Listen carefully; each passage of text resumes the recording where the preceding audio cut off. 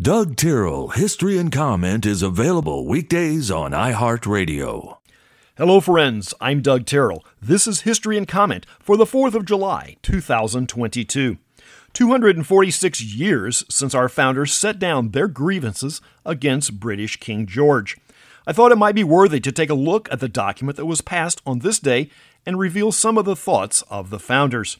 At issue was King George, who refused to treat the colonies as a province of Englishmen, but a conquered people with less rights than Englishmen in Britain proper. Many of the citizens of the colonies considered themselves just as British and loyal subjects of the king. Even in the Continental Congress, there were folks who did not want to separate from England. One delegate, seeing the writing on the wall, respectfully took his leave. Here's the entire text of that now famous document. In Congress, July 4th, 1776, the unanimous declaration of the 13 United States of America, when in the course of human events it becomes necessary for one people to dissolve the political bands which have connected them to another, and to assume among the powers of the earth the separate and equal station to which the laws of nature and nature's God entitle them. A decent respect to the opinions of mankind requires that they should declare the causes which impel them to the separation. We hold these truths to be self-evident, that all men are created equal, and that they are endowed by their Creator with certain unalienable rights, that among these are life, liberty, and the pursuit of happiness. That to secure these rights, governments are instituted among men, deriving their just powers from the consent of the governed. That whenever any form of government becomes destructive to these ends, it is the right of the people to alter or to abolish it, and to institute new government, laying its foundation on such principles and organizing its powers in such form as to them shall seem most likely to affect their safety and happiness. Prudence indeed will dictate that governments long established should not be changed for light and transient causes, and accordingly all experience hath shown that mankind are more disposed to suffer while evils are sufferable than to right themselves by abolishing the forms to which they are accustomed. But when a long train of abuses and usurpations, pursuing invariably the same objective, evinces a design to reduce them under absolute despotism, it is their right, it is their duty to throw off such government, and to provide new guards for their future security. Such has been the patient sufferance of these colonies, and such is now the necessity which constrains them to alter their former system of government. The history of the present King of Great Britain is a history of repeated injuries and usurpations, all having in direct object the establishment of an absolute tyranny over these states. To prove this, let facts be submitted to a candid world. He has refused his assent to laws the most wholesome and necessary for the public good. He has forbidden his governors to pass laws of immediate and pressing importance, unless suspended in their operation until his assent should be obtained, and when so suspended, he has utterly neglected to attend to them. He has refused to pass other laws for the accommodation of large districts of people, unless those people would relinquish the right of representation in the legislature, a right inestimable to them and formidable to tyrants only. He has called together legislative bodies at places unusual, uncomfortable, and distant from the depository of their public records, for the sole purpose of fatiguing them into compliance with his measures. He has dissolved representative houses repeatedly, for opposing with manly firmness his invasion on the rights of the people. He has refused a long time after such dissolutions to cause others to be elected, whereby the legislative powers, incapable of annihilation, have returned to the people at large for their exercise. The states remaining in the meantime exposed to all dangers of invasion from without and convulsions within. He has endeavored to prevent the population of these states for that purpose, obstructing the laws of naturalization of foreigners, refusing to pass others to encourage their migration hither, and raising the condition of new appropriations of lands. He has obstructed the administration of justice by refusing his assent to laws for establishing judiciary powers. He has made judges dependent on his will alone for the tenure of their offices and the amount and payment of their salaries.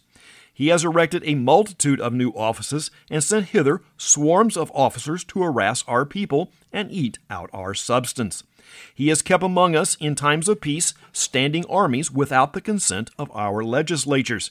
He has effected to render the military independent of and superior to the civil power. He has combined with others to subject us to a jurisdiction foreign to our Constitution and unacknowledged by our laws, giving his assent to their acts of pretended legislation. For quartering large bodies of armed troops among us. For protecting them by mock trial from punishment for any murders which they should commit on the inhabitants of these states. For cutting off our trade with all parts of the world. For imposing taxes on us without our consent.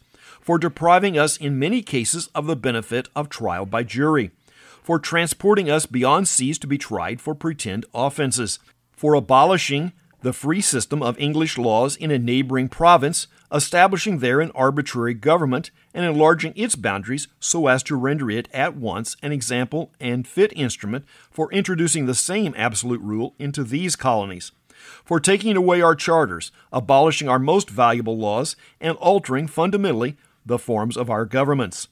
For suspending our legislatures and declaring themselves invested with powers to legislate for us in all cases whatsoever.